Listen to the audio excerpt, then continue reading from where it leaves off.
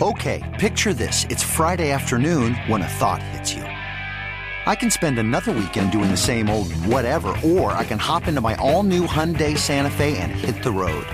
With available H-Track all-wheel drive and 3-row seating, my whole family can head deep into the wild. Conquer the weekend in the all-new Hyundai Santa Fe. Visit HyundaiUSA.com or call 562-314-4603 for more details.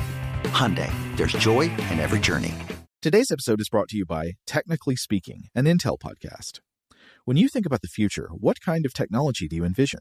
Whatever the future holds, artificial intelligence will undoubtedly be at the heart of it all. Join Graham Class as he hosts Season 2 of Technically Speaking, an Intel podcast, and hear from the minds transforming healthcare, retail, entertainment, personal computing, and more with the help of AI. Tune in every other Tuesday and explore the latest technology that's changing our world today and creating a more accessible tomorrow. Listen to Technically Speaking, an Intel podcast on the iHeartRadio app, Apple Podcasts, or wherever you get your podcasts. What's up, this your boy Lil Duval, and check out my podcast, Conversations with Unc, on the Black Effect Podcast Network. Each and every Tuesday, Conversations with Unc podcast feature casual and in-depth talk about ebbs and flows of life and the pursuit of happiness. Unlike my work on stage, I tap into a more serious and sensitive side to give life advice and simply offer words of encouragement, yet remind folks to never forget to laugh. Every Tuesday, listen to Conversation with Unc, hosted by Lil Duval on the Black Effect Podcast Network, iHeartRadio app, or wherever you get your podcasts. Presented by AT&T. Connecting changes everything.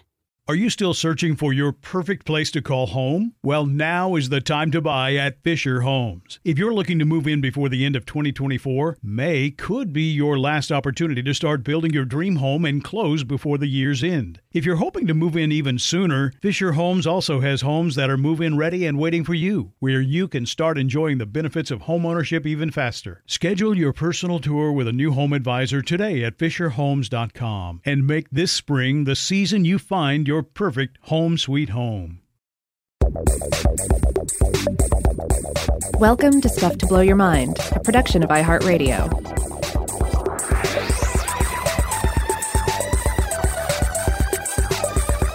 Hey, welcome to Stuff to Blow Your Mind. My name is Robert Lamb. And I'm Joe McCormick, and today is going to be the first in a couple of episodes that we wanted to do on the subject of invertebrate emotions. And strangely enough, I got interested in this subject the other day after I was reading a poem, not a scientific paper. I was reading a poem by the American modernist poet Marianne Moore, who I like a lot. She writes a lot about like fish and marine organisms. She lived from 1887 to 1972. And if it's okay with you, Robert, I wanted to start off this episode just by reading this poem that I encountered the other day. Absolutely. Okay, it is called The Paper Nautilus. For authorities whose hopes are shaped by mercenaries, writers entrapped by tea-time fame and by commuters' comforts, not for these the paper nautilus constructs her thin glass shell, giving her perishable souvenir of hope a dull white outside and smooth-edged inner surface, glossy as the sea. The watchful maker of it guards it day and night. She scarcely eats until her eggs are hatched, buried eightfold in her 8 arms, for she is in a sense a devilfish. Her glass ram's horn cradled freight is hid but not crushed, as Hercules, bitten by a crab loyal to the Hydra, was hindered to succeed. The intensively watched eggs coming from the shell free it when they are freed, leaving its wasp nest flaws of white on white and close-laid ionic chitin folds like the lines in the mane of a Parthenon horse, round which the arms had wound themselves as if they knew love is the only fortress strong enough to trust to. Oh, that's nice. Yeah. I really like that last part especially. Me too. I mean, I love the way it moves from this direct, almost clinical description of the actual biology of the paper nautilus and how it builds its shell and all that, and goes from that to these classical allusions, and then ultimately ends on this powerfully emotional note that kind of gives me a shiver. So the late American poet Anthony Haight, writing about Moore, said that one of the things he liked most about her poems was that they had, quote, a capacity for pure praise that has absolutely biblical awe in it. And I think you kind of see that here. I like that quality a lot, too. It captures in language some of the overwhelming, almost religious kind of power I feel when looking at some animals, especially animals that live in the ocean. But also the poem really just has a very worthy subject. The paper nautilus, also known as the Argonaut, is a remarkable species. And the shell that is talked about in the poem, the egg case, is a genuinely gorgeous wonder of evolution. Yeah, this is quite a remarkable critter. So the Argonaut, first let's just talk about the name. This is, of course, a reference to Greek mythology, and we recently talked about this on our other show, Invention. Right, the myth of Jason and the Argonauts. Right, yeah, because the Argonaut just means sailors of the Argo, the Argo being the ship built by Argus and the ship upon which Jason sails in his quest to find the Golden Fleece. Right. Which itself was the sacred pelt of a winged ram. But the Argonaut we're talking about here is, again, the paper nautilus, a member of the genus Argonauta. So they're octopods, cephalopods, and there are as many as 53 species that have been described. They have this delicate calcite shell, hence the nickname. And these shells were once thought to be pilfered like the shells of a hermit crab. There was the question of where did they acquire these things? Well, they must have stolen them. They must be using them, right? Right. And they wouldn't be the only octopus that finds a shell or some kind of, a coconut or something and picks it up and uses it.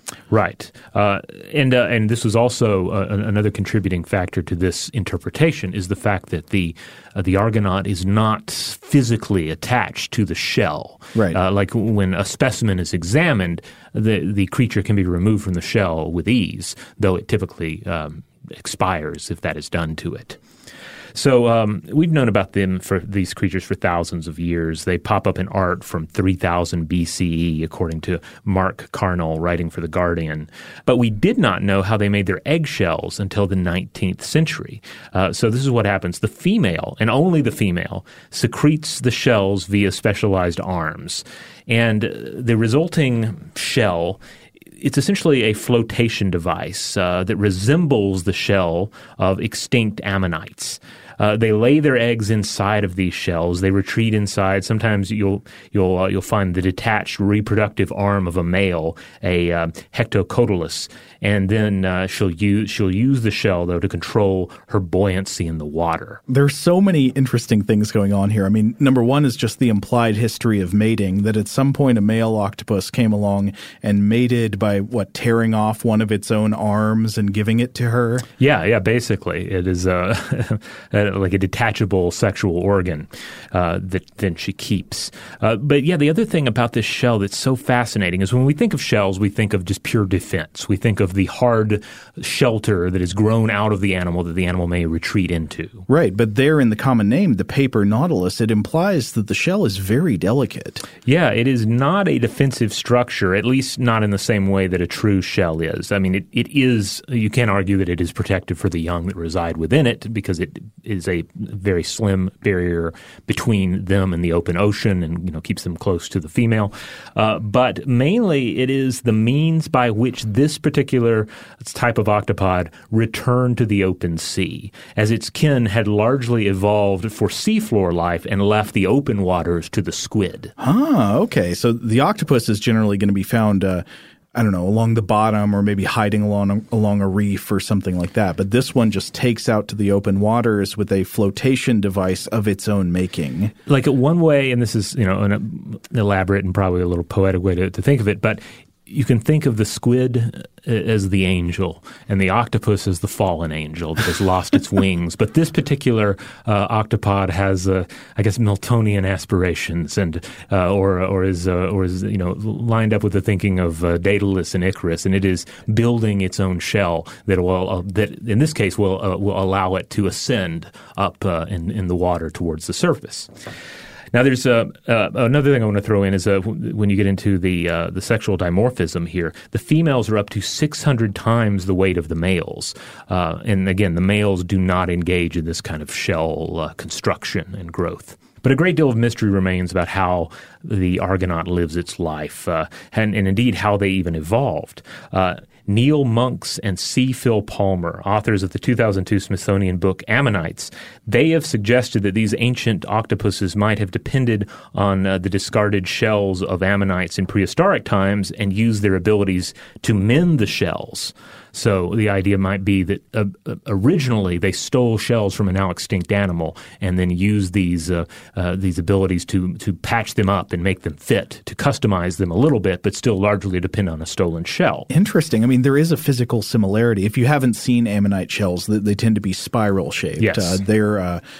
At some point in the past, I talked about our recent trip to Lyme Regis in the UK, where on the beach you can find fossils of ammonites from, hundreds of millions of years ago. Yeah. And they are these colossal serial killer spirals etched into the rocks. It's very, very cool. But yeah, at some point the ammonites disappeared.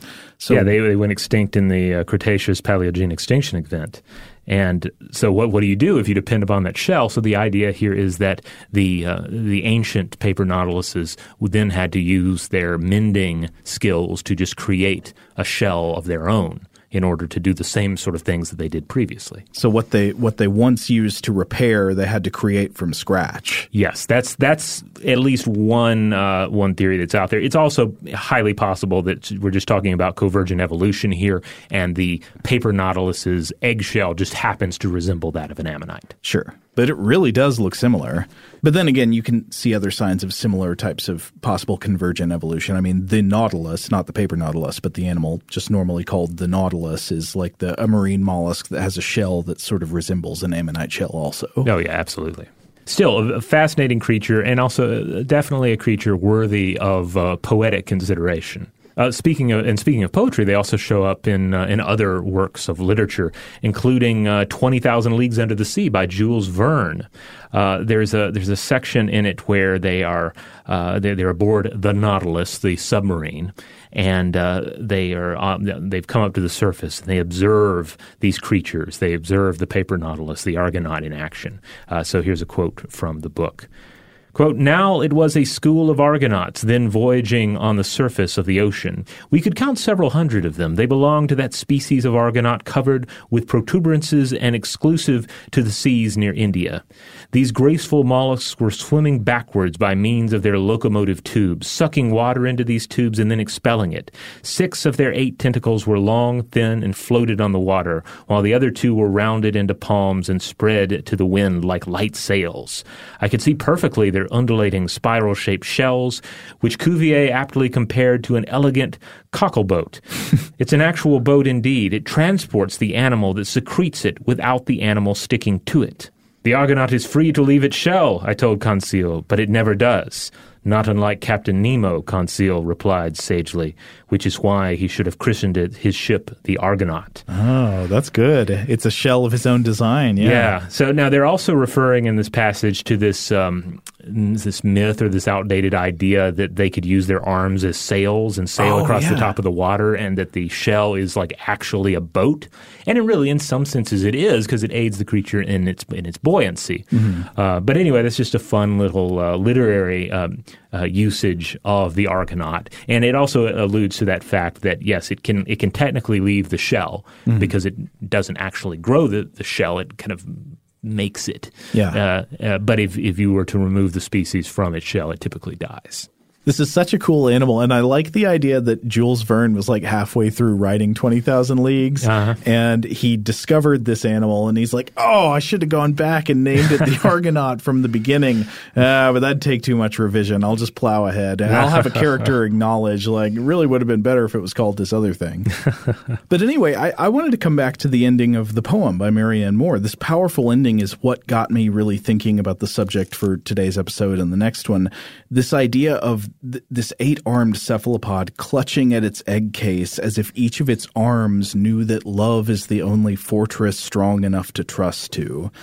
Does the paper nautilus feel love? Do the coiled arms of the Argonaut simply clutch, or do they embrace? Do they hug with all the emotional the baggage that comes with that? I think everyone would I think the gut response that people are generally going to have is no. Sure. You're going to think, no, a paper nautilus is not going to be capable of love. Love is what humans do, and maybe specific animals that we live closely with, that we anthropomorphize enough into, but not the octopi, not the world of invertebrates. Well, I don't know. People would. I think you'd encounter a lot of divergent opinion about that. on one hand, you can say, yeah, I mean, of course, you're going to have a problem of if you believe that an octopus can love. I mean, how could you prove that? Mm-hmm. And we'll address questions like that as we move on. But more broadly, I guess, can you imagine invertebrates in general feeling anything analogous to the kind of plain, familiar emotions that we name in poems? You know, does a crab feel fear? Does a bumblebee feel hate? Does a snail feel disgust or jealousy or joy? Or, you know, is it, as you're sort of suggesting, folly to meaningfully apply these words outside of humans, and maybe they're more closely related vertebrate relatives? Well, but then the other side to look at it, and this is something we'll continue to discuss as well, is that you bring up poetry, and poetry is very much a part of the and I love poetry, but it is part of the cult of human emotion.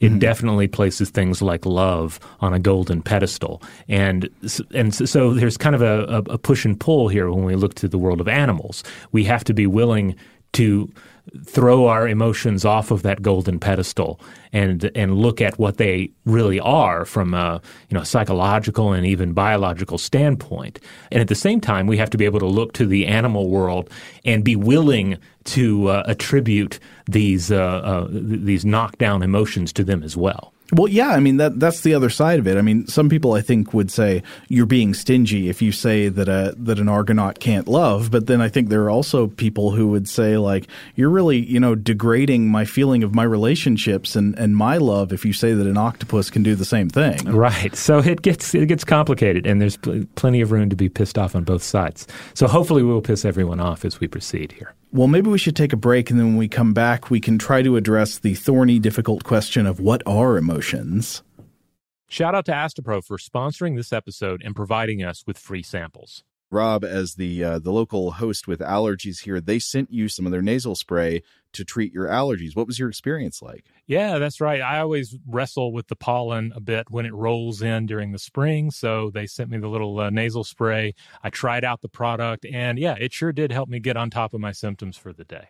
And it's so fast-acting, it was already kicking in before I left the house. Astepro is a first-of-its-kind nasal allergy spray. It's the fastest 24-hour over-the-counter allergy spray. It starts working in 30 minutes, while other allergy sprays take hours. Astepro is the first and only 24-hour steroid-free allergy spray.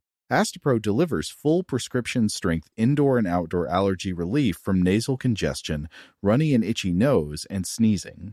Get fast-acting nasal allergy symptom relief with Astepro. Go to asteproallergy.com for a discount so you can get Astepro and go today. ASTEPRO allergy.com. Astepro and go. Use as directed for relief of nasal congestion, runny nose, sneezing, and itchy nose due to allergies. Today's episode is brought to you by Technically Speaking, an Intel podcast. When you think about the future, what kind of technology do you envision? Whatever the future holds, artificial intelligence will undoubtedly be at the heart of it all. Join Graham Class as he hosts Season 2 of Technically Speaking, an Intel podcast from Ruby Studio in partnership with Intel. Explore the future of technology that's rapidly evolving our world today with the help of AI. There's still so much work and research needed to fully understand the power and potential of AI, and Intel is at the forefront of implementing AI in revolutionary technology that's changing the world we live in for the better. In each episode, Graham interviews the minds transforming medicine and healthcare, retail, entertainment, personal computing, and more while pioneering new uses for AI in these spaces. Tune in every other Tuesday and explore the latest technology that's changing our world today and creating a more accessible tomorrow. Listen to Technically Speaking, an Intel podcast on the iHeartRadio app, Apple Podcasts, or wherever you get your podcasts. Today's episode is brought to you by Visible. If you haven't heard of Visible, now you have. They're the wireless carrier that's making wireless visible. It's in the name. Get a one-line plan with unlimited 5G data powered by Verizon, just $25 a month, every month, taxes and fees included. Having a one-line plan means you only need you to save. No estranged roommates, exes, cousins twice removed, or AI-powered humanoid robots needed. And because $25 a month really means $25 a month, you can call, text, stream, whatever, as much as you want without worrying about getting dinged at the end of the month. No hidden fees, no surprises. No, really. It's like the old saying goes, you can't judge a book by its cover, but you can judge a company by its name. So spread the word. Tell all your friends there's a wireless company out there with transparency in their name, and they're called Visible. Start saving on wireless today at Visible.com. Monthly rate on the Visible plan for data management practices and additional terms, visit Visible.com. Okay, picture this. It's Friday afternoon when a thought hits you. I can waste another weekend doing the same old whatever, or I can conquer it. I can hop into my all-new Hyundai Santa Fe and hit the road. Any road. The steeper, the better. Because my all-new Santa Fe is available with H-Track all-wheel drive, so I can hit the trail without a worry in the world. Heck, with 3 rows and best-in-class rear cargo space, I can pack the whole family in with all our gear. We've got available dual wireless charging for our phones, so we'll never lose touch with civilization, and we won't lose touch with the primordial power of Mother Earth. So which is it? Waste the weekend or do something a little more epic? And conquer it in the all-new Hyundai Santa Fe. Visit HyundaiUSA.com or call 562-314-4603 for more details. Hyundai, there's joy in every journey. All right, we're back. So to proceed here, we're going to have to take a quick stab at an exceedingly huge and complicated question, which is, what are emotions? Obviously, this is something we can't answer adequately in a subsection of one episode, but we'll do our best to try to hint at the broad picture of what this question entails. Yeah, it can be so tricky to even contemplate this because one of the big things is that emotions are the tumultuous sea that we're constantly immersed in, that we feel cast about in, and this gets into poetry as well, right? How many poems are about the maelstrom of emotion, and how we just feel like we're just a victim to them. Well, yeah, I mean, we often think of emotions as being something that's inside us, but it's almost more apt to think of us as being inside them. Like, we can't see the whole thing. We don't have perspective. It's more like a sea on which we are floating. I think that's a great metaphor. And yet at the same time, we are the sea, Yeah. Like, we often fall into this model that I think is largely what you see in the work of some of the classic philosophers of logic and emotion. And then, like, logic is the domain of, logic and reason on one hand, and then there are the enemies of passion that tear us apart. It's the Apollo and Dionysus model. Exactly, yeah. And so it's easy to fall back on that. It's just baked into so much of our culture. Yeah, and just in general, emotion is just something we're too close to. I sometimes feel that emotion is like a cantaloupe. Like when you buy a cantaloupe, when you cut, you don't know what it's going to be. You cut into it, though, and when it's great, there's nothing else like it. It's amazing. And when it's bad, it's just the worst. I don't know if I feel this way about cantaloupe. Really? I feel this way about tomatoes. Oh, yeah? Oh, tomatoes. I would say my favorite food in the world is a really good ripe summer tomato, and there's nothing worse than a mealy off-season tomato. Yes, the tomato is also a great example of human emotion. Yeah. And I think a lot of our meditative and monastic traditions are ultimately aimed at fostering as much as possible a dependable honeydew melon mental state. Something where, you cut into it and it's not going to knock your socks off, but it's also not going to disgust you. It's going to be a nice, pleasant, dependable experience. Yes. Right there in the middle. Calming the seas, eliminating the highs and lows, creating equanimity. So this is where we are. We're feeling creatures for better or worse, but we've always tried to figure out emotions. We've tried to figure it out for ages. The greatest thinkers, philosophers, artists, scientists, sages, religious leaders throughout history have contemplated their nature and formulated various theories. And we could easily do a multi-part series on the question of human emotions, but the short view is that we have basically 3 ways of considering them. First of all, there's the idea of emotions as feelings. The way they feel is what they are. So it's a subjective state. And in that sense, the only emotion you can ever really know is your own. Yes. Like you cannot share in anybody else's. You can think you do, but you can't know for sure. I mean, does somebody else's sadness feel like yours does? Does somebody else's happiness feel like yours does? You are trapped with your subjectivity here. Right. And then when you get into theory of mind, that's a whole issue there in and of itself. Like, to what degree do we attribute the same level of emotional investment to others, and in what cases are we attributing too much emotion to this individual and less emotion to this individual based on a whole host of reasons? Well, but if emotion is just subjectivity, it seems hopeless that you could ever try to study it in animals, right? If it's just a subjective experience, we have no access to it whatsoever. Right, and that would be the danger, right? If it was just perpetually tied up in the other human concepts of, say, like consciousness and theory of mind, etc. But then we have these other two categories. First of all, emotions as evaluations. Emotions are evaluations of the primary circumstances that we're dealing with. So, a huge tie to the environmental stimuli, situational stimuli all around us. So emotions are ways of reacting to the world. Right. They're internal states that signal a certain response to what you're seeing or dealing with. Right. You go through a haunted attraction around Halloween, and you feel something like fear, or that sort of elated, safe feeling of fear, however you want to categorize it. That is a product of the environment that you've thrust yourself into. All right. And if these are internal states that are products of evaluating an environment, you could then start to look at patterns about what the features of those internal states are. What do they do to the brain? What do they cause? How do they cause you to react? And I guess that would bring us to the next way of looking at it, right? Yes, emotions as motivations, emotions as primarily motivating states. So basically, this would be a situation of where I am angry and therefore I strike out at somebody. It causes you to act in a certain way. Yeah. Right. So there's a lot more to it than this, but these are the three basic pillars that are often discussed. So seemingly, we can strike because we are angry.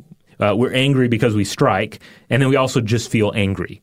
And it all becomes this kind of cat's cradle of physiology, behavior, and situational context. Another way to think of emotions is this. This is a definition that is often used. Conscious mental reactions that we subjectively experience.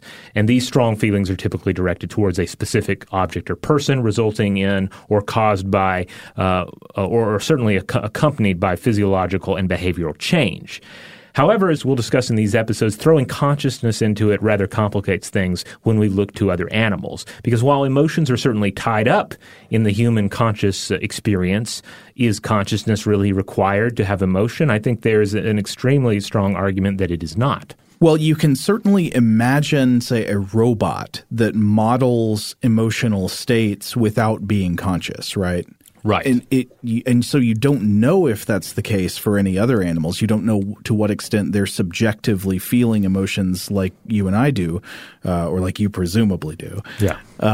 The robot could still act angry, and it would still do all the things that an angry person would do. Or a robot could act sad and still have all the reactions a sad person would have. Like if you're coming back to emotions as evaluations, you could consider a screensaver on this is a very simple model of it, but a screensaver on a computer screen is a response to what's going on in the world. Like nobody's using the keyboard right now. Somebody's away from the machine.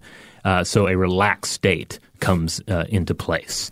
There's a paper we're going to look at later in the episode. We'll come back to it in a bit, but it's by Clint J. Perry and Luigi Bacciadonna that tried to put together all of these disparate ways of looking at emotion into a single definition that could be used for objective research purposes. And it comes out with something that will really make your heart burn. It's just, full of feeling. Quote, emotions are transient central states comprising subjective, cognitive, behavioral, and physiological phenomena that are triggered by appraisal of certain types of environmental stimuli. On one hand, I think that's great because it really does capture all the things you'd be looking for if you're trying to study emotions in a scientific way. On the other hand, that just sounds hilarious. I think that sentence is a great example of why you need those three categories. Because if you run it all together there, it's a little overwhelming. But if you break it down into three definite categories of consideration, I feel like it makes a lot more sense, at least to me. Yeah, we'll come back to another pretty similar way of breaking it down when we actually look at the study. But first, I wanted to come back to the eight-armed world where we started. So we started off talking about the paper nautilus, also known as the Argonaut, this great octopus that builds a fortress of love. I think the octopus world is a great place to start if we're looking for what would be the clearest, easiest examples to find of something that really, at least intuitively, looks like emotions in the invertebrate world. Because of course, it's long been a debate about whether thoughts and emotions can be said to exist in animals other than humans. A lot of scientists would take issue with saying that there are emotions in any non-human animals because they would say, well, if we use human terms like happy and sad, that's just anthropomorphic projection. There's no way to prove it and so forth.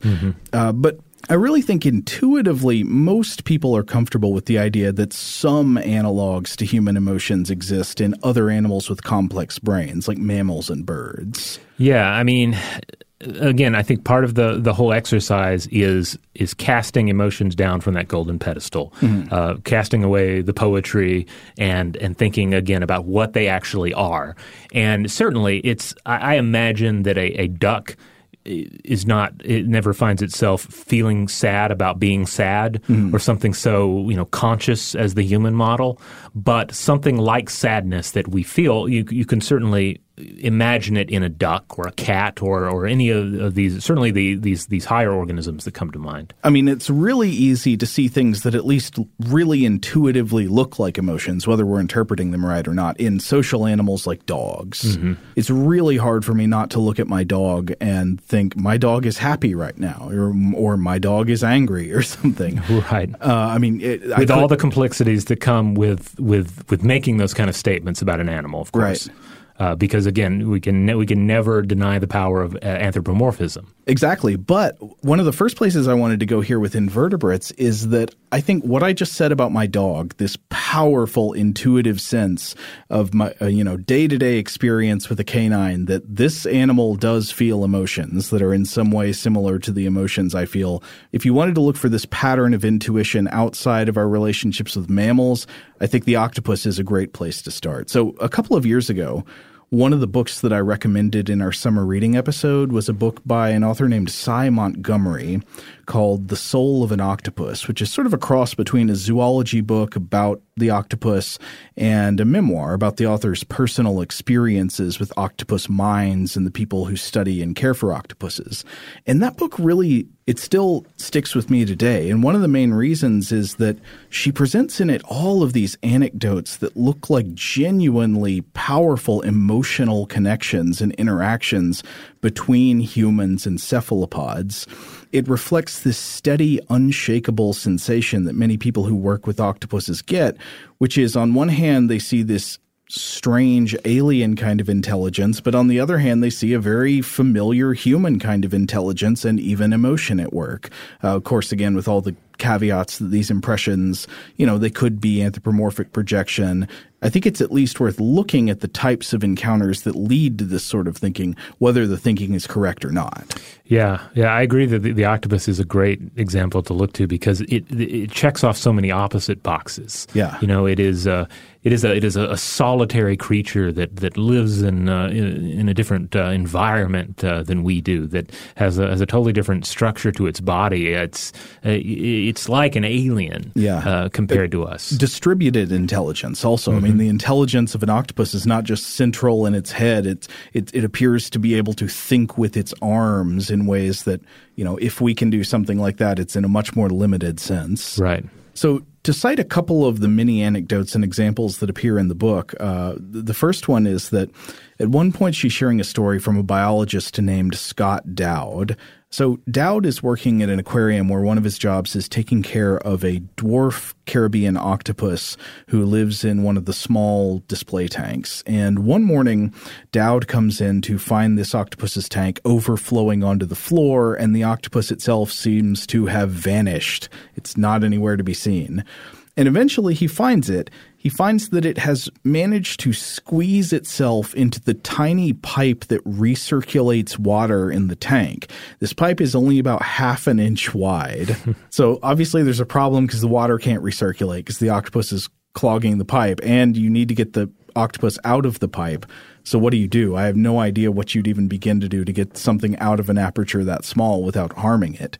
But Dowd, in this moment, he remembers having seen a National Geographic special about fishermen in Greece who were catching octopuses by setting out amphora pots in the ocean as traps. And the octopuses would squeeze themselves into these pots, which seemed like perfect dens for them, only to then get hauled up to the surface by the fishermen. But how do you get the octopus out of the pot without breaking the pot? Well, there was a very simple solution. These octopuses were saltwater creatures, and the fishermen would pour fresh water into the pots.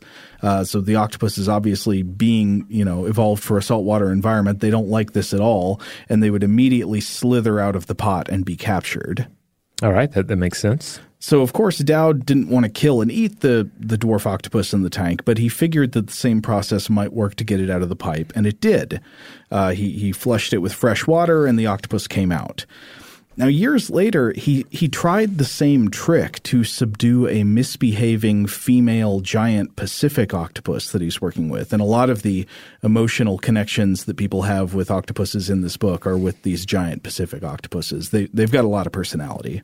But the story goes that Dowd would, he was dealing with this octopus. He would lift the top of the tank up to feed it, and she would put her arms out and attach herself to his hands, and he would be unable to get her to let go. And if he managed to peel one of the creature's arms off of him, she would just instantly wrap two or more, around the same hand again. So, how do you get this octopus off of you? Well, he remembered his earlier experience with the tiny octopus in the fresh water, so he got the idea to repel the larger octopus the same way. He filled up a pitcher in the sink, and he poured it over the octopus clinging to his hand. And again, at first it worked. The octopus let go of him and recoiled sharply. And Dowd said for a moment he was proud of himself for having rediscovered this useful trick and outsmarted this crafty creature. But then to read the next section from Montgomery's book, but the octopus was incensed. Quote, she got scarlet red and really thorny. It was a heated moment. What I didn't notice, he said, was she was blowing herself up. She siphoned up a massive load of water and gushed a major surge of salt water onto my face.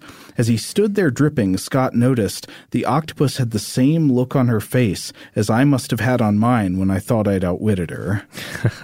Now, which part of the octopus is the face? Now, here you may be onto something. I don't know. How do you find the octopus's face? I mean, it's got eyes, but they're not really front-facing, are they? I mean, we can easily again, our anthropomorphic powers are such that we can easily devise one. I believe there was wasn't there recently an issue with the masters of emoticons? They made an octopus emoticon that rearranged the anatomy to make it look more face-like, and I believe a biologist corrected them on this. Oh, wait a minute, though. I know that you find an octopus face sometimes when you look into your environment, because when you see the forked coat hook on the door, you see the boxer octopus. Yes, but I see a cartoon octopus, and cartoons are human and have faces. Cartoon animals are generally animals that have been made human. Okay, I guess you're right about that. But coming back to the story about Scott Dowd and the octopus, there is something about this kind of apparent anger and reciprocal vengeance that feels very much like an analog of complex human emotion. Again, maybe we're just overreading into a single anecdote, but the book is full of anecdotes like this, where people really feel like they're having these emotionally charged interactions with these 8-armed critters. Yeah, like a defensive display is essentially what we're talking about here. And like that does have an emotional resonance. Like if you see a cat with a defensive display, a horse, a dog, etc., like you know what they're about. There's a message they are sending, and there is a presumed emotional state behind it. And we get it. We don't even have to be able to put it into words to know what that state is. Yeah, and the really interesting part is not that it was a defensive display when something was about to happen that the octopus didn't like. It happened after. Like he poured the fresh water on it, then it went back in its tank, then it puffed up and got red and shot him back. Like, isn't that much more interesting than if he'd been like coming at it with something it didn't want? Right. But there's another part of the book I wanted to talk about real quick that speaks of how persuasive the octopus's behavior was in convincing the people who worked with him that they had character, personality, and something like an inner life. Quote, "The students were supposed to refer to their animals by numbers in their research papers, but they ended up calling them by name. Jetstream, Martha, Gertrude, Henry, Bob.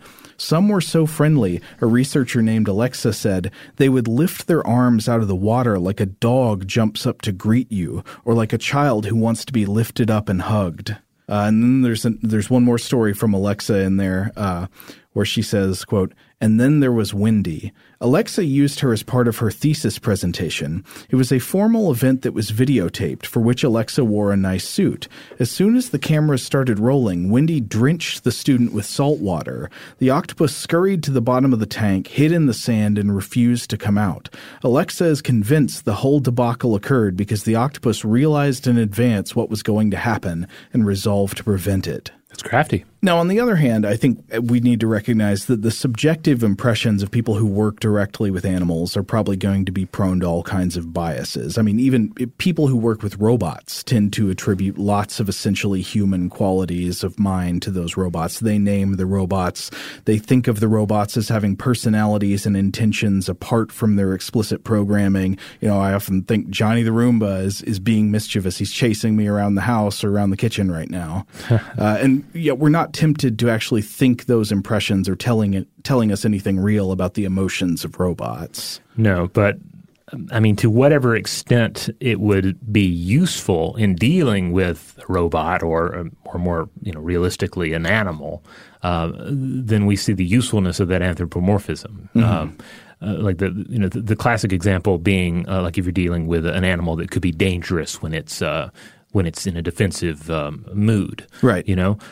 Like it's not so much about like the detail of the emotion that you were imagining in its head, but it's more about the degree to which it matches up with how it may act, and then allowing you to respond appropriately, or to not respond at all. Like this animal is mad. This animal is aggressive.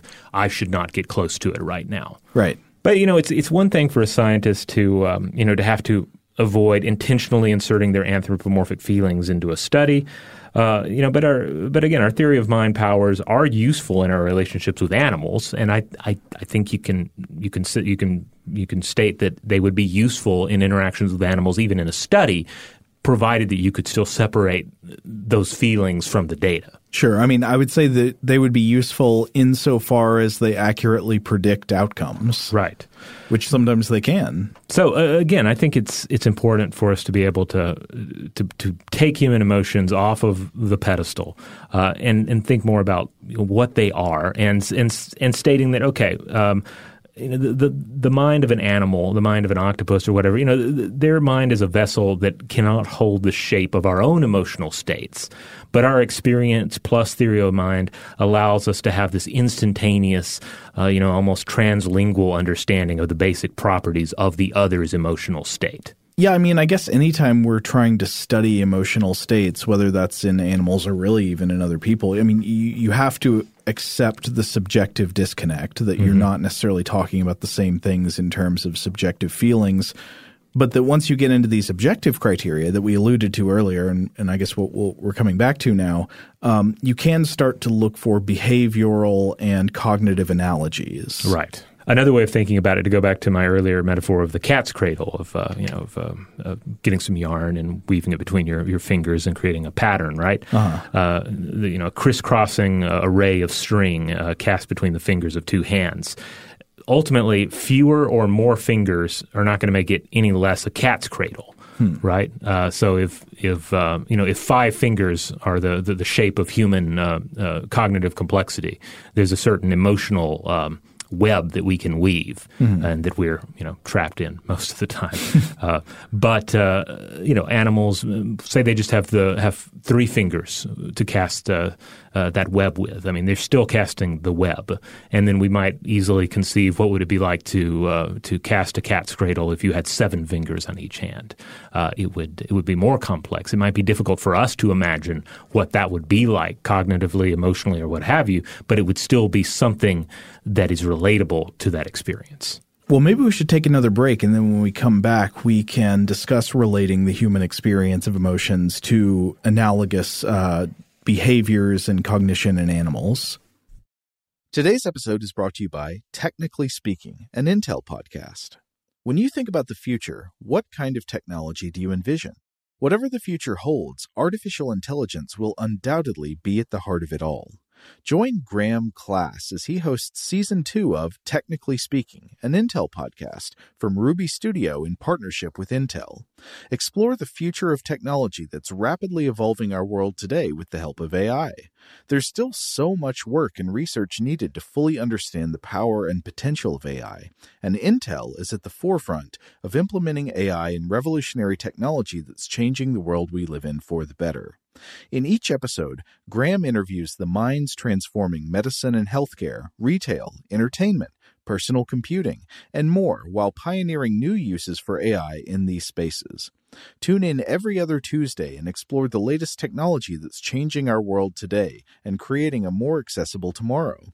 Listen to Technically Speaking, an Intel podcast on the iHeartRadio app, Apple Podcasts, or wherever you get your podcasts. Today's episode is brought to you by Visible. If you haven't heard of Visible, now you have. They're the wireless carrier that's making wireless visible. It's in the name. Get a one-line plan with unlimited 5G data powered by Verizon, just $25 a month, every month, taxes and fees included. Having a one-line plan means you only need you to save. No estranged roommates, exes, cousins twice removed, or AI-powered humanoid robots needed. And because $25 a month really means $25 a month, you can call, text, stream, whatever, as much as you want without worrying about getting dinged at the end of the month. No hidden fees, no surprises. No, really. It's like the old saying goes, you can't judge a book by its cover, but you can judge a company by its name. So spread the word. Tell all your friends there's a wireless company out there with transparency in their name, and they're called Visible. Start saving on wireless today at Visible.com. Monthly rate on the Visible plan for data management practices and additional terms, visit Visible.com. Okay, picture this. It's Friday afternoon when a thought hits you. I can waste another weekend doing the same old whatever, or I can conquer it. I can hop into my all-new Hyundai Santa Fe and hit the road. Any road. The steeper, the better. Because my all-new Santa Fe is available with H-Track all-wheel drive, so I can hit the trail without a worry in the world. Heck, with 3 rows and best-in-class rear cargo space, I can pack the whole family in with all our gear. We've got available dual wireless charging for our phones, so we'll never lose touch with civilization, and we won't lose touch with the primordial power of Mother Earth. So which is it? Waste the weekend or do something a little more epic? And conquer it in the all-new Hyundai Santa Fe. Visit HyundaiUSA.com or call 562-314-4603 for more details. Hyundai, there's joy in every journey. Today's episode is brought to you by eBay. eBay Motors is here for the ride. Remember when you first saw the potential? And then, through some elbow grease, fresh installs, and a whole lot of love, you transformed 100,000 miles and a body full of rust into a drive that's all your own. Look to your left. Look to your right. It's official. No one's got a ride like this. There's nothing else that sounds like, feels like, or looks like the set of wheels in your garage. With over 122 million parts, you can make sure your number one ride or die stays running smoothly, so there's no limit to how far you can take it. Brake kits, turbochargers, engines, exhaust kits, roof racks, LED headlights, bumpers, whatever your baby needs, eBay Motors has it. And with eBay Guaranteed Fit, it's guaranteed to fit your ride the first time, every time, or your money back. Plus, at these prices, well, you're burning rubber, not cash. Keep your ride or die alive at ebaymotors.com. Eligible items only. Exclusions apply. All right, we're back. We've been talking about emotion. We've been talking about emotion in animals and what exactly we would be looking for in trying to find that emotion. especially emotion in invertebrates, because people are generally, I think, more comfortable with the idea that we see something strongly analogous to human emotions in other animals, like, say, mammals with complex brains, social mammals and stuff. Right. Like not only is everyone, I think, pretty on board with the idea that, say, dogs have emotions or even cats have emotions, it would almost be socially dangerous to suggest otherwise. So we're not. Are you saying you want to suggest otherwise? No. You're afraid? No. I think, especially, again, going back to the idea of taking the human poetic idea of emotion and bringing it down to a more realistic level, stripping the poetry away from it. I think, without a doubt, dogs and cats and other organisms we might even sometimes not wish to think about having emotions, such as pigs and cows. They definitely have emotional states. I would not be the one to suggest that dogs don't have emotions. And I pity the person who does make that suggestion, because they will be attacked on the street. Well, let's see if we can start some street fights about crawdads.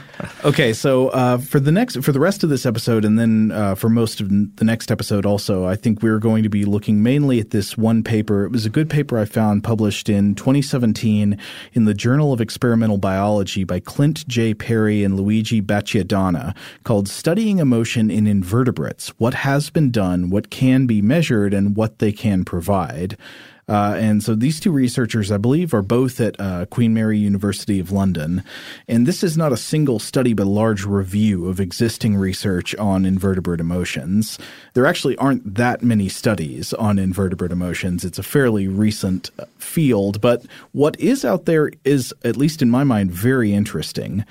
Now, the authors point out that invertebrates have long played a role in the history of neuroscience. It was research in invertebrates in the 19th and early 20th centuries that taught us what neurons were and how they were structured. Insects are often believed to lack the structural neural complexity necessary to generate complex states like emotions. The people think their brains are just too simple. When you've got a brain that's structurally simple with, such a few number of neurons, they just couldn't have a complex state like a persistent emotional state. And their behavior is often characterized in terms of simple sensorimotor response. So a snail or a spider might have an automatic response that causes it to retreat from a hot match, but the animal isn't feeling anything that could reasonably be called, anger or fear, or a persistent emotional state. That's often the view. But the authors think this old view is due for revision due to this growing body of research showing various invertebrates, not just octopuses like we were just talking about, being capable of mental phenomena previously considered unthinkable, including all kinds of stuff, concept learning, numerical cognition, cultural transmission, and so forth. So in order to study emotion in animals, we need to land on a definition that makes emotion susceptible to external detection. And that's where that definition that I mentioned earlier in the episode comes in. Again, it is, quote, emotions are transient central states comprising subjective, cognitive, behavioral, and physiological phenomena that are triggered by appraisal of certain types of environmental stimuli. So something in the environment causes it. The animal's appraisal of that thing in the environment triggers an internal state, and these internal states have subjective, cognitive, behavioral, and physiological effects. And when you break it down like that, I feel like you have a model then that you can certainly informally attribute to a wide variety of organisms, but more to the point, you can potentially test for it. Exactly. And you can definitely test for like 3 of the 4 effects. Yes. You can't test for subjective states. Right. We don't know. Because that goes back to the 3 examples we had earlier, that a feeling is what it feels like. Yeah, you can't do that. But the other 3 you can. So emotions are thought to have cognitive effects. Emotions affect how you think and how you perceive. They have behavioral effects. Emotions affect what you do with your body. And they have physiological effects. Emotions affect unconscious or involuntary reactions within the body. So just, for example, to use fear, there is, of course, the subjective experience of fear. And we can only know this in the first person. You just assume by analogy that everybody else feels a similar subjective experience when they're afraid, but external observers could document cognitive changes during fear, such as increased awareness of sensory stimuli signaling danger. Maybe, for example, when an animal is feeling fear, it is more likely to notice movement in its peripheral vision in this state. You could notice behavioral changes such as threat displays or retreat behaviors. You could notice physiological changes such as increased heart rate or the release of fight or flight hormones like epinephrine, norepinephrine, and all that. You can notice dilated pupils, relaxation of the bladder, etc. Yeah, I mean, to go back to episodes that we've done on human fear and like the nature of fear. It really it kind of changes who you are. It always makes me think of the Hunter S. Thompson quote, you're a whole different person when you're scared. Oh, yeah. We think we know how we're going to behave in a situation of real fear. But we can't always be sure unless we have performed enough exercises in fear, if you will. And even then, there may be unknowns. Well, of course. So fear, like other emotions, has cognitive and behavioral effects, in some cases very strong ones. What is who you are? It is how you think and how you act. Yeah, I mean, there are studies, again, these are human studies, but there are studies that have looked at how fear and uncertainty affect our politics, Yeah. Something as, generally we think of as very, very complex and nuanced and based in ideas. And very stable. You know, it's just based on what we believe in a kind of permanent or semi-permanent way. But no, I mean, people's political opinions appear to fluctuate based on their emotional states day to day, moment to moment. Yeah, which of course should not come as a surprise if you're, aware of the degree to which emotions are manipulated by politicians. But yeah, like you change the emotional state, you change how the animal behaves and perceives the world. Right. So I think in the time we have left in today's episode, we've got time to look at the first one of these, the cognitive tests for invertebrate emotions. And we'll have to save the other types of tests for the next episode. Okay. But to look at the cognitive tests, one of the things that you can do to study emotions in humans, of course, but also in other animals, is something known as a judgment bias test. So imagine what is meant by a test phrase. Here's a test phrase. The doctor examined little Emily's growth. All right. Well, that just brings to mind the clear image of little Emily in like a Norman Rockwell painting being examined by the doctor, and the doctor finding this grotesque mass on the back of her neck. Well, it turns out, so this is an ambiguous phrase. People interpret it different ways. And at least in some studies, people with some conditions, negative emotional conditions like depression or generalized anxiety, were more likely on average to read this ambiguous statement as being like what you're talking about some kind of disease growth. People without anxiety or depression, or people who had formerly had these conditions and are now considered cured or in remission, were more likely to interpret it as measuring normal growth in childhood, he measured her height. Yeah. So first of all, I have to say, so the way that I answered it in the show here is also the way I responded to the text when I read it for the first time. Me too. And it is entirely possible that it comes from me having just a generally anxious or depressed state. However, I do have questions about to what degree this test phrase is weighted, because if you simply add "and development" to the end of this test phrase, granted it makes it more specific and it's less ambiguous, but it also means there's no question. If you say the doctor examined little Emily's growth and development, you're not going to say, oh, the doctor was looking at not only the weird thing on her neck, but also how she's developing. I don't know. I feel like that would just make it not ambiguous anymore. Yeah, it's true. But I also it feels manipulative, that phrase to me. So I was looking around a little bit about this to see if anybody else had any problems with this. Mm-hmm. And it does seem as if the depression-linked negative interpretation bias findings are not without at least some criticism. Claire Lawson and Colin McLeod bring it up in Depression and the Interpretation of Ambiguity in 1999.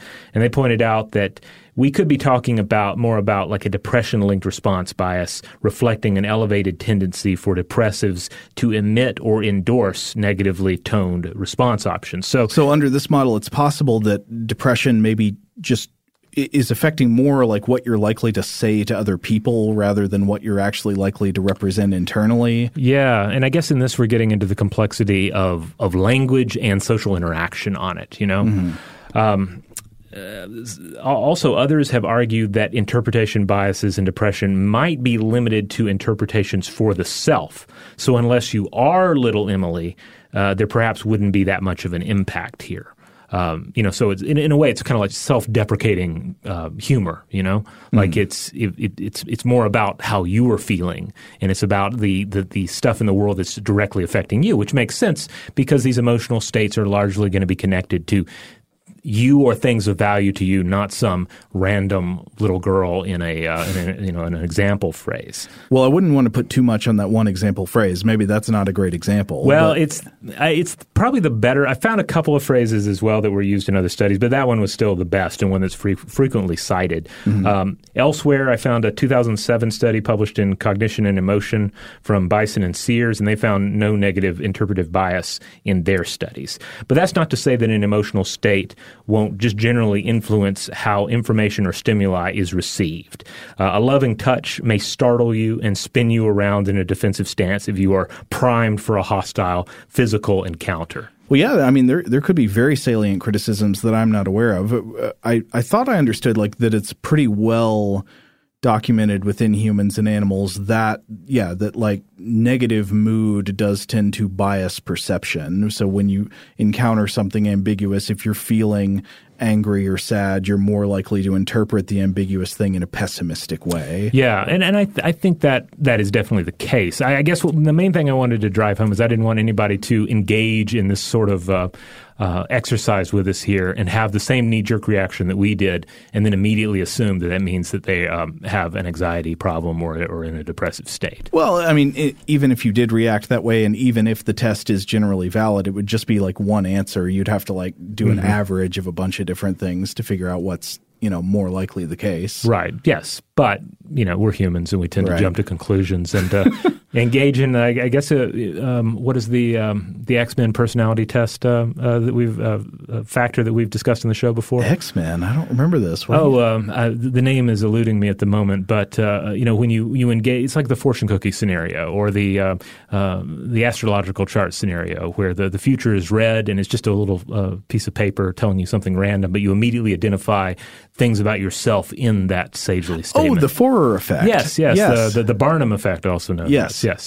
A little something for everybody. Well, I think we can certainly log possible criticisms of the judgment bias effect and keep them as an asterisk over what we're about to read, which, it may in some ways be undercut by any weakness in the inherent paradigm.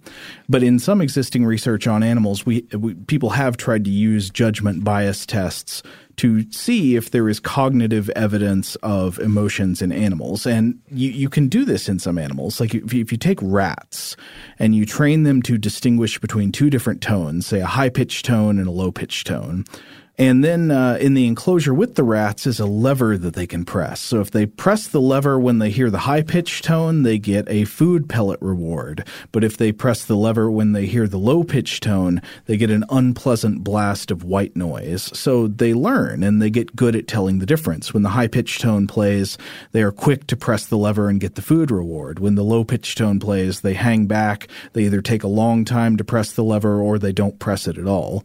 And it turns out you can manipulate something like the rat's mood or emotional state, asterisk with all the caveats that are implied there, to bias their judgments about new ambiguous stimuli. So what happens when you play a tone in between the two tones that the rats have been trained on?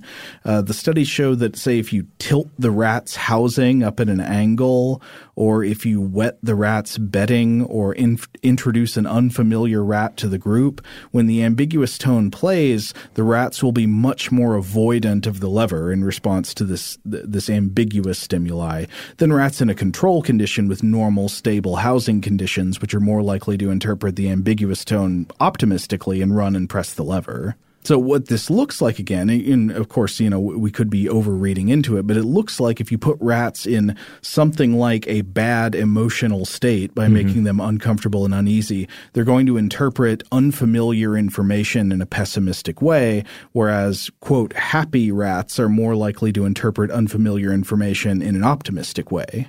So it's an emotional state based on experience that is preparing the rat to deal with incoming stimuli or incoming environmental situations. Yeah, I mean, it looks like a, quote, bad mood puts the animal in a kind of defensive posture, right, where it's less likely to explore and experiment, and it's less likely to take a risk. It's more just kind of hunkered down. Right, yeah. So it's, it's like and again, I think this helps to demystify the human experience of some of these emotions, even though these emotions get, arguably more complex when you bring in human language and so forth. But if every time in the past that I've gone to a specific fast food restaurant, I've gotten ill, then in the future when I go back, I am going to be on guard against incoming illness. Of course, yeah. I mean, that's like classical conditioning 101. Totally. Yeah. So, I mean, really, that's what we're talking about here. And I do think it does serve to demystify something like fear, but really any of the emotions, even the loftier emotions like love, that we need to bring them down a few steps anyway, so that we can attribute these things to animals as well. Yeah. Now, obviously, I think as you and I have discussed before, it's more difficult to study some emotions than others. So you'll find more studies on invertebrates. We're about to get into an invertebrate example on things like aversion and anxiety and fear than you will in invertebrate love, though there are some with invertebrate positive emotions that I think are very interesting. We'll get to one in just a second. It's generally easier to take an animal out of its natural habitat and study it by making it feel anxious and afraid, as opposed to making it feel at home. I mean, really, that's one of the problems in some of these studies that have been conducted with specifically, I guess I'm thinking of rats and addiction, right? Mm-hmm. Like, are you testing for their response to these substances under, ideal sort of or ambiguous circumstances, or is it within the world of a rat prison that you've created in a room somewhere? Yeah. Or is it unnatural within the rat prison, but the results are useful to us anyway because the rats in the rat prison are kind of analogous to the way humans live now? Yeah. Yeah, it's like I say, it gets complicated. But anyway, to move to invertebrates with the idea of the judgment bias test, at least 3 studies so far have shown possible evidence of the judgment bias effect in bees. Bees! This is another example of an animal that we generally don't we don't attribute a lot of personality to, or certainly emotional states, but they're complicated organisms. They're fascinating creatures. Yes. Well, let's take a look and see what we think. So the authors here cite 2 studies, Bateson et al. In 2011 and Schluns et al. In 2017, that studied this effect, the judgment bias effect, in honeybees, or Apis mellifera. So bees were trained on 2 different kinds of chemical odors that they sensed with their antennae, which were associated with 2 different sugar solutions that they could extend their proboscis to taste. So when odor A was sensed, that was associated with a sweet sugar solution. And when odor B was sensed, that was associated with a bitter quinine solution, which the bees did not like tasting. So if you train them on this, right, once they smell odor A, they're going to be like, oh boy, sugar's coming. And that's the conditioned response. When they smell odor B, they're going to be like, oh, that's the bitter quinine. I don't want any of it. They get conditioned like this. And then the manipulation came when the researchers would go and shake the bee's housing vigorously for 60 seconds. And this was supposed to simulate a natural attack on the colony by a predator such as a honey badger. And to quote here, after the shaking manipulation, bees were tested with ambiguous odor mixtures intermediate between the 2 mixtures used for training. In both studies, honeybees subjected to the shaking were less likely to respond to the ambiguous odor mixture closest in ratio to the odor mixture associated with quinine during training, suggesting that shaking induces a negative cognitive bias to ambiguous odor cues. So when the odor was somewhere between the other 2 odors chemically, especially when it was closer to the bad odor, the bees that had been shaken were more likely to say, I don't want any of that. Again, this looks like a pessimistic bias. Yeah, clearly. It seems like a clear case. Now, the authors do offer an important caveat here. They say, quote, however, it has been argued that shaking may cause bees to become better discriminators. Shaking increased hemolymph concentrations of octopamine, which can modulate sensory function. And hemolymph, again, is like insect blood. They don't have blood, they have hemolymph, this other circulatory fluid. And so it increased this thing called octopamine, which is similar, I believe, to noradrenaline in mammals and humans. So remember, the shaking really seemed to make a difference when the odor was ambiguous but closer to the odor associated with the bitter food. So maybe shaken bees are just better at sensing that closeness to the bad outcome because of non-emotional physiological reasons. That's also possible. Interesting. But this isn't the only test of judgment bias effect in bees. Perry et al. In 2016 also studied this same thing, but in the opposite direction. Optimistic bias created by pleasure or happiness, or at least what you might call an analog of pleasure or happiness in bumblebees. So again, there was a similar type of setup. They would train bumblebees to respond to two possible visual cues. There would be a green card on the left that has a cup of sugar water solution underneath it. This is the reward cue. And then a blue card on the right that has a cup of regular water underneath it, and this is the control cue. Trained bumblebees would learn to go straight to the green card on the left when it was present to get the sugar. They don't bother with the blue card on the right.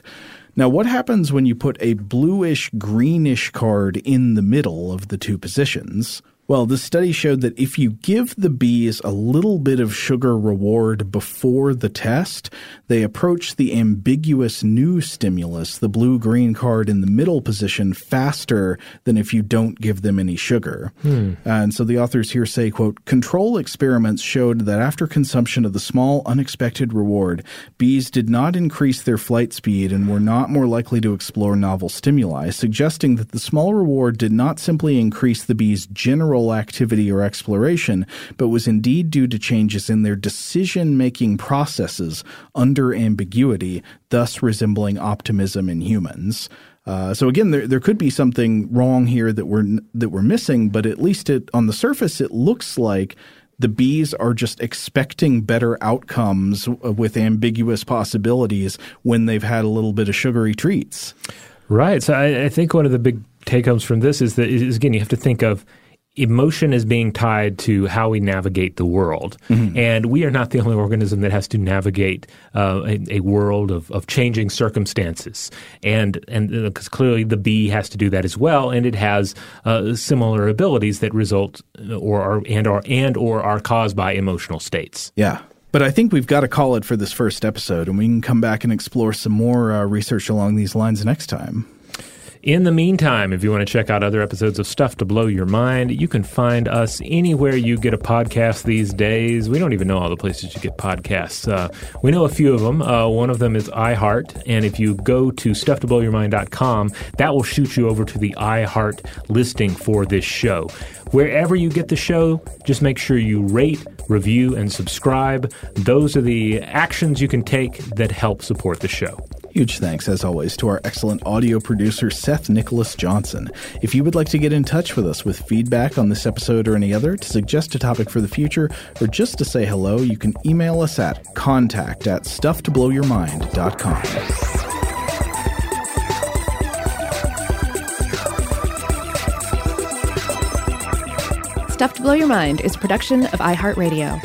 For more podcasts from iHeartRadio, visit the iHeartRadio app, Apple Podcasts, or wherever you listen to your favorite shows.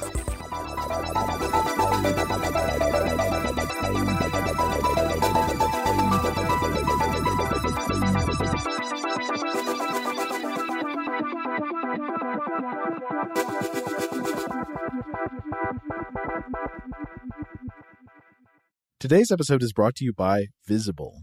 The future of wireless is here, and it's transparent. Switch to Visible, the wireless company that makes wireless visible.